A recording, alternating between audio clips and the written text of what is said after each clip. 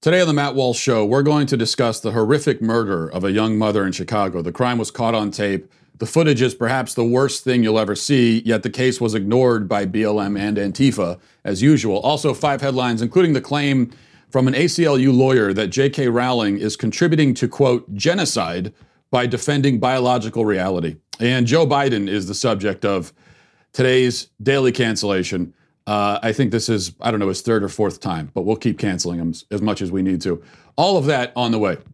Okay, we begin here. You know, you probably haven't heard the name Brittany Hill. And if you have, you certainly haven't heard it as often or as loudly or accompanied with as much performative grief as a name like George Floyd or Michael Brown. But the video of her death at the hands of Chicago gang members, a video which came to my attention this weekend, though it's been online for over a year, is impossible to get out of your head once you've seen it.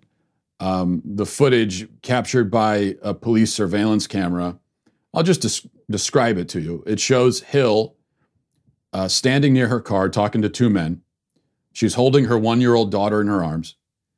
When the car with her killers rolls up slowly, Hill's daughter actually innocently smiles and waves to the men inside, of course not knowing what's about to happen. Moments later, they open fire. The 2 men standing with Hill take off in opposite directions. The men in the car stop, get out, continue shooting. Hill at some point is struck in the abdomen. She takes cover behind a parked vehicle and lays on top of her daughter, shielding her daughter from the gunfire. The killers drive away. 20 seconds later, one of the men who had been standing with Hill runs back into the frame, apparently holding a firearm, gets into his car and drives away with Hill still lying, bleeding on the pavement. 20 seconds after that, the other man returns with someone else, and the 2 place Hill in the backseat of their car, presumably to bring her to the hospital. And the 1-year-old girl stands up, watches as her mother is carried off. An older man then comes and picks up the child and takes her away. Now, I had originally planned to play the video of this crime on the show, but I've decided not to do that. You can go to my Twitter and watch it if you want to. I don't want to force you to watch it. I'm not going to just put it into the middle of this show, and it's seared into my brain now, and probably not for the better. I don't want to do that to you, but if you want to see it, you can. Now, the alleged perpetrators of this, as the judge correctly called it, chilling, mind-boggling, and utterly senseless crime, were arrested and charged with first-degree murder a short time later. Police say the shooting was probably some kind of gang retaliation, though they don't believe that Hill was the intended target. Maybe it was the men standing with Hill, I guess we can assume. This all happened over a year ago. Now, when it happened, it made some waves locally in the immediate aftermath, but it was quickly forgotten, even on the local level, it seems. Most people across the country never heard of it, even after the dramatic and gut-wrenching footage leaked to the public. It leaked to the public a year ago. There were no mass protests. There were no memorial services attended by politicians from across the country. No public officials weeping uncontrollably over her casket, as the mayor of Minneapolis did for George Floyd. And her casket, speaking of which, we can assume was not plated in gold like George Floyd's was, nor is her face like George Floyd's featured on murals all over the nation. No major corporations expressed their sorrow over her death. The Democratic Party didn't kneel in silence to honor her. Nobody rioted. Nobody looted. Black Lives Matter didn't organize any demonstrations on her behalf. No liberal activists or politicians told us to, quote, remember her name. No laws were passed in response to her death. No calls for reform. No famous athlete said anything about her. Colin Kaepernick didn't say anything. Nothing. She just died, and that was it. Another statistic, another tally to add to the body count. And as far as the body count goes, Hill's death last year followed a Memorial Day weekend in Chicago that saw 38 shootings and 5 deaths. Over the weekend, she was one of 490 murders in the city that year. There have been over 420 homicides already in 2020 in Chicago, a year that has seen the most violent day in Chicago in over half a century. 18 homicides on one Sunday in May. But none of these murders, or any of the hundreds of other murders that happen in our cities every year, provoke outrage or garner attention, even remotely on par with the killings of George Floyd, Michael Brown, Freddie Gray, etc. Now, the point I'm making here has, of course, been made many times by many people, and for good reason. It's an important point. But those who seek to justify this disparity in coverage and outrage and attention have a number of responses at the ready. So I want to address the two most common rejoinders to this argument that I'm making right now, the point that I'm making. Number one, they'll say, well, in cases like Brittany Hill, the murderers are arrested and brought to justice, so there's no need to protest. It's true that in the specific case of Brittany Hill, the murderers were arrested and charged, thanks in large part to the fact that they happened to commit their crime in full view of a surveillance camera. But a great many murders in Chicago and elsewhere go unsolved and unprosecuted every year. Besides, George Floyd's killer was also arrested and brought to justice. That, you may have noticed, has done nothing whatsoever to quell the protests. The killing of Michael Brown was investigated on both the local and federal level, and both investigations, to include the investigation conducted by Obama's DOJ, cleared the officer of wrongdoing, citing, among other things, eyewitness testimony and forensic evidence proving that Michael Brown was shot while in the process of attacking the officer and trying to kill him, trying to disarm him. This was proven. But this also did nothing to satiate the protesters. Still to this day, they repeat the thoroughly and repeatedly debunked lie that Brown had his hands up and was pleading for his life. You hear this even from the protesters, the George Floyd protest. They still repeat this hands up, don't shoot thing.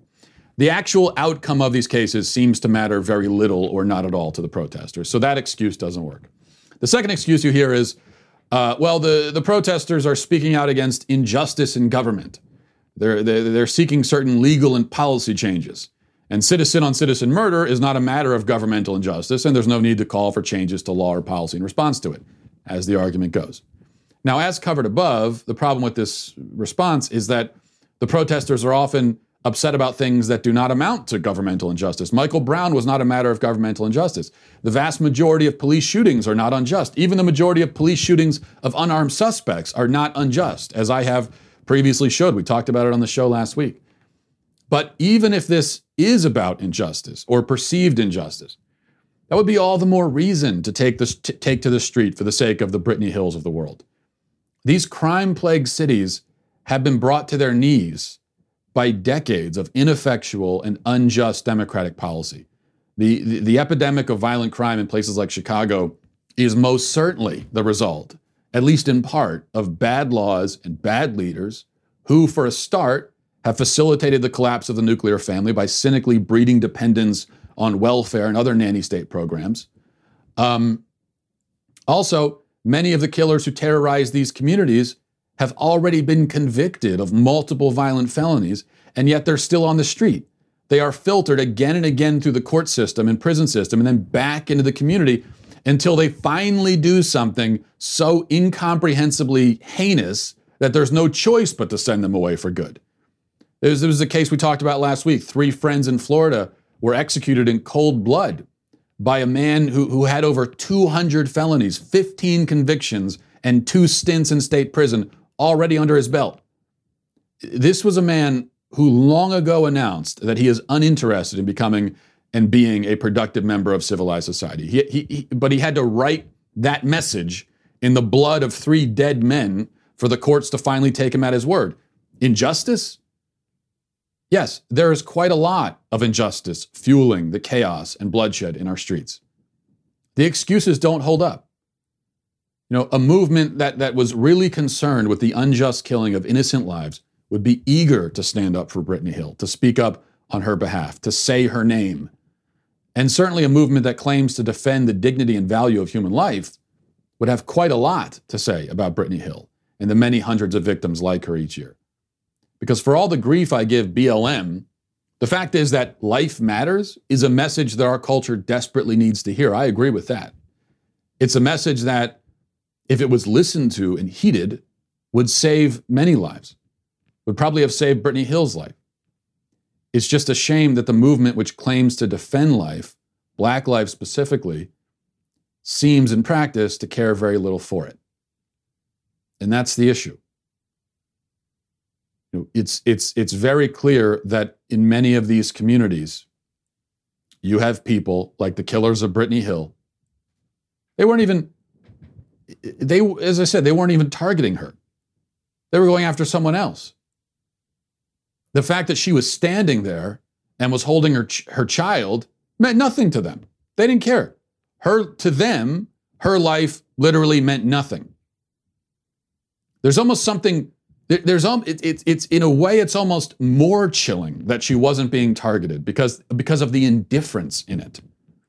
Okay, a crime motivated by hatred, someone going to kill someone, a jilted lover or something killing someone. It's a horrible thing, terrible. But that's something that you can comprehend. You can contextualize that. Okay, someone killing out of hate and anger and jealousy. All right, people have been doing that since time immemorial. But when you find these kinds of killings, like you do so often, especially in the cities and these communities, crimes of just indifference. Now, I don't hate you, nothing against you. Your life just means nothing to me. I don't care. The life of your child that you're holding means nothing to me. I feel like killing these other two guys for some pointless beef, and you're in the way, so I'm just going to shoot you too. Whatever. Though that crime is motivated by a total indifference to human life. So life matters. Yes, Black life matters. All life matters. That is an important message.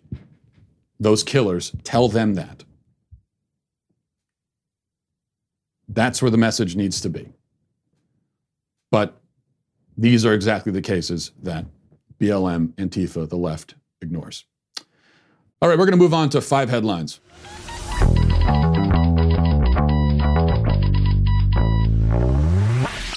Quick tip here, folks. If I'm ever in possession of some kind of important information and you need to torture me to get it out of me, which I'd prefer if you didn't, but if you needed to, here's how to do it.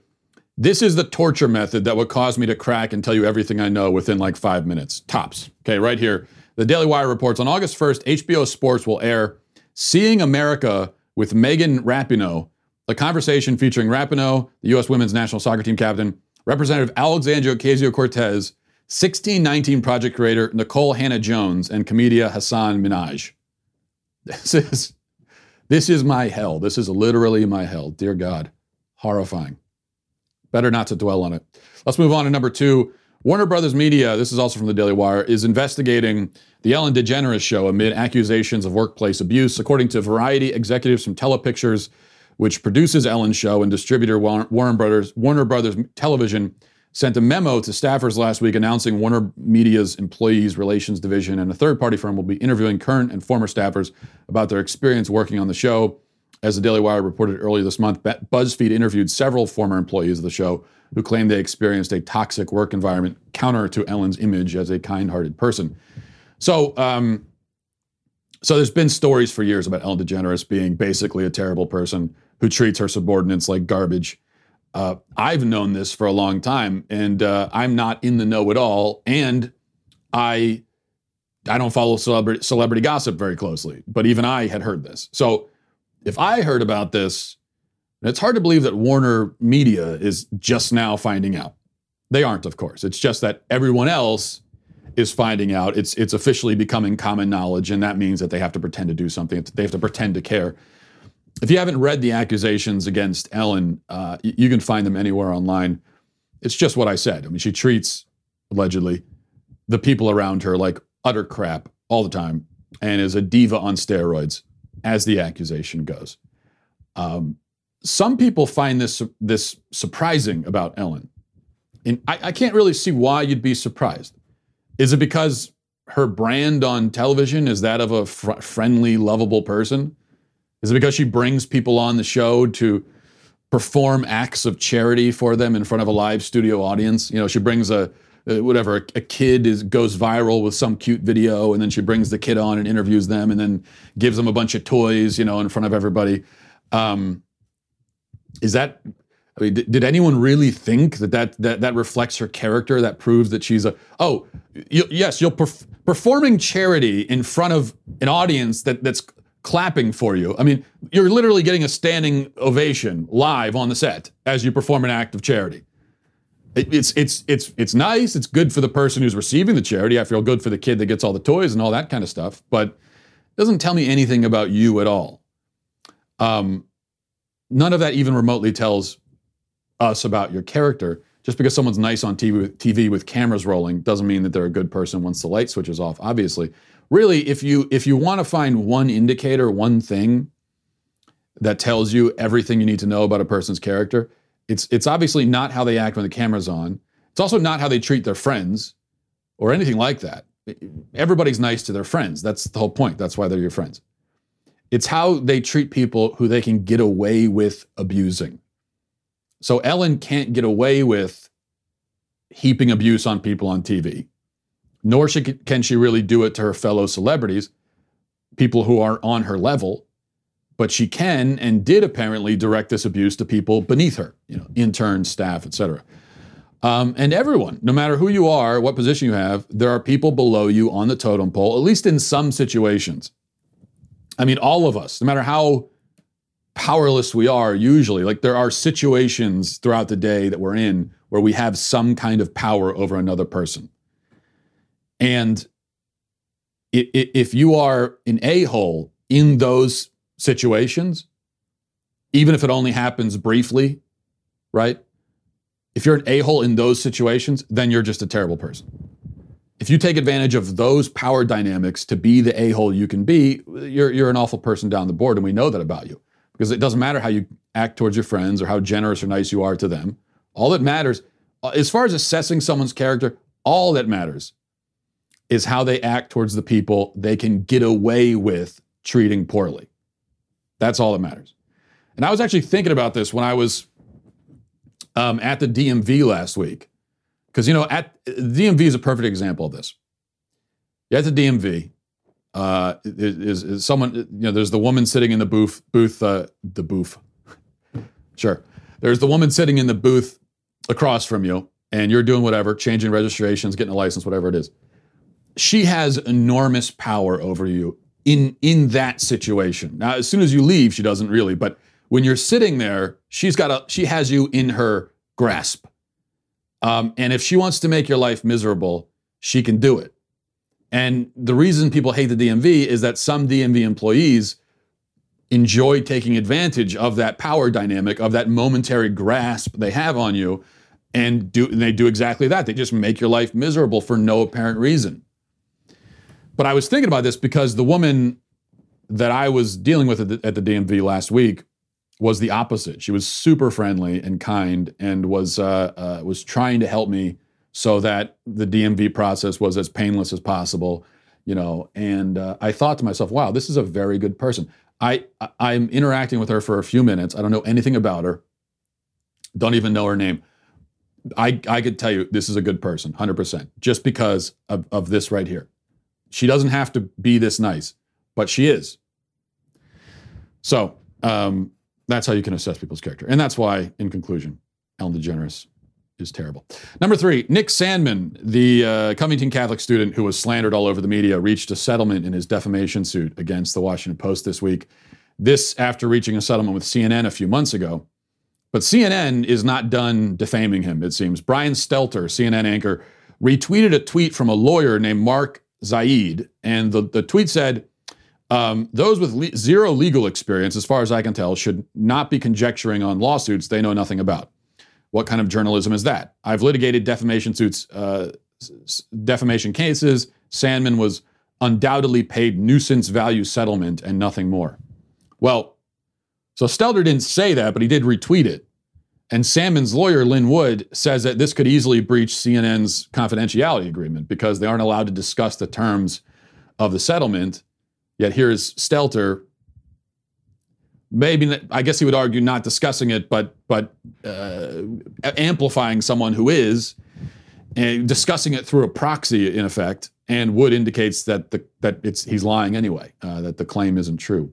So they're just, you can only imagine how angry the people at Washington Post and CNN are, and how much they hate this kid, how much they absolutely hate him. They are overcome with hate because they're not used to this. This isn't how it's supposed to go. They slander and defame people all the time, especially speaking of power dynamics, especially focusing on people who don't have any power to fight back. And they thought that's what they were doing here. consider it from their perspective. You know, you almost feel sorry for them. Well, not really, but they've been doing this for so long, just defaming people, it doesn't matter, painting people as racist, just destroying people's life casually like it's nothing. And all of a sudden, out of nowhere, they figure, okay, well, you know, here we've got a case, just a bunch of high school kids, white high school kids. We could do this to them. Well, you know, no big deal. We'll destroy their lives, get some clicks out of it, virtue signal a little bit. Their lives are destroyed. We move on. This is the process. This is what we do. And then Nick Sandmann comes out of nowhere and actually fights back and wins. These poor people at CNN and Washington Post, I think they're really the victims here. They're the victims because they weren't able to victimize someone else, or at least they victimized someone else, and then they got hit back in the nose. Number 4, an ACLU lawyer named Chase Strangio has accused J.K. Rowling of contributing to genocide by arguing that because you know J.K. Rowling has argued that biological sex exists. That's really her entire argument. She's not even, despite what we hear now, she is far from a conservative on gender issues or on any issue at all. The only thing she has said when it comes to transgenderism that the left doesn't like is just that biological sex exists. But that's, of course, enough to make her not just evil, but genocidal. So Chase Strangio has said that she is contributing to genocide. Let me read this diatribe from Strangio. This is what it says. Okay. This is part of it anyway. It would be nice to ignore the Harry Potter person, but the rhetoric being used on her massive platform is feeding a genocidal impulse that already exists in government and within individuals. She is dangerous. Situating the trans subject and the trans body in the contested discursive space the way she does pulls the conversation around transness into the posture of working to locate the legitimate trans subject. Did you get that? Okay. The idea being that we must defend against the allegation that too many trans people in the world reflects a problem. That is, after all, her point. And in so doing, we cede the conversation to cis people and institutions. And perhaps most insidiously, in so doing, we give the false impression that sexed bodies are things only trans people have. By obscuring the larger structural impulses behind bodily policing and the violence of the sex binary, we ensure the continuation of these structures. Okay, now, first of all,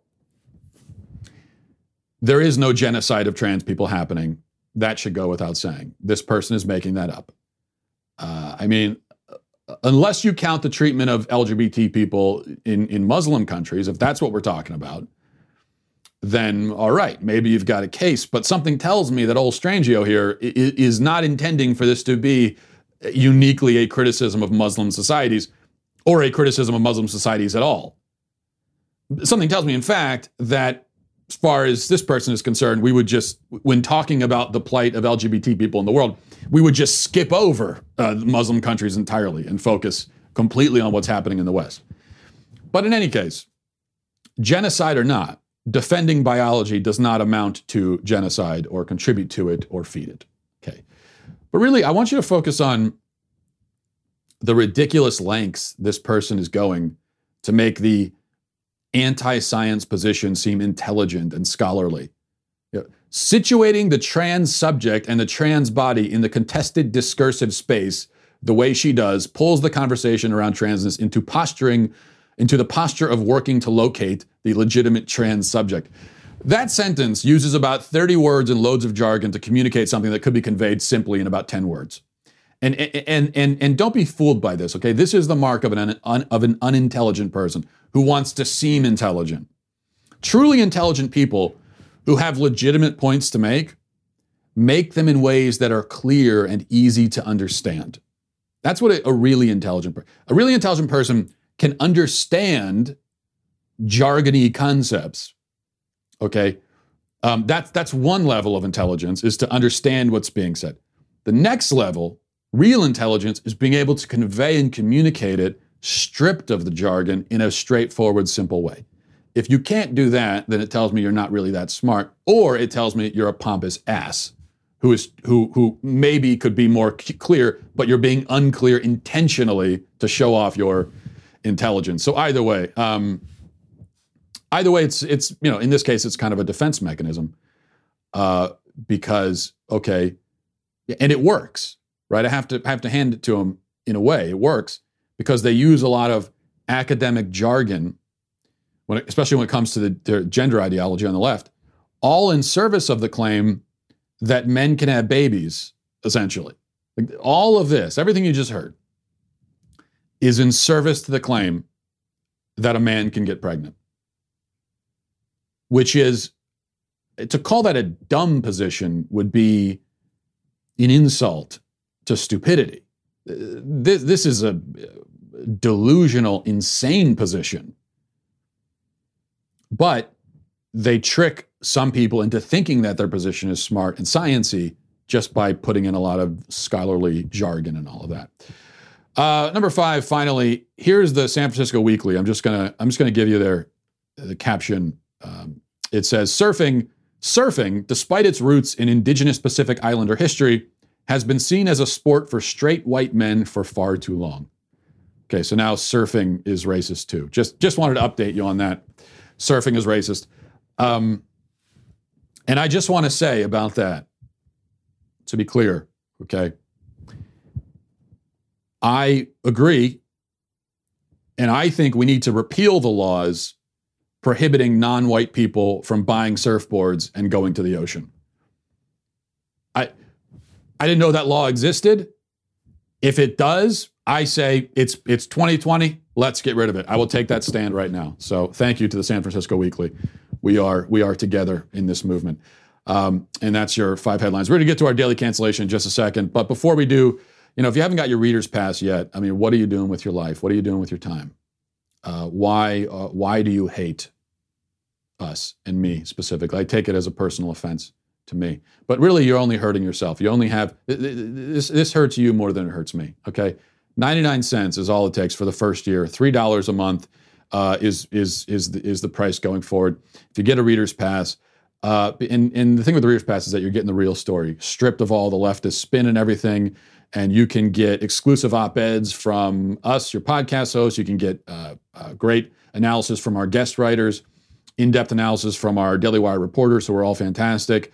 The membership tier is already a bargain at $3 a month, but like I said, you get your first month for 99 cents. You also get access to our mobile app. You receive push notifications for breaking news and special content, as well as you can join the community of Daily Wire members who are actively commenting and discussing our content with each other.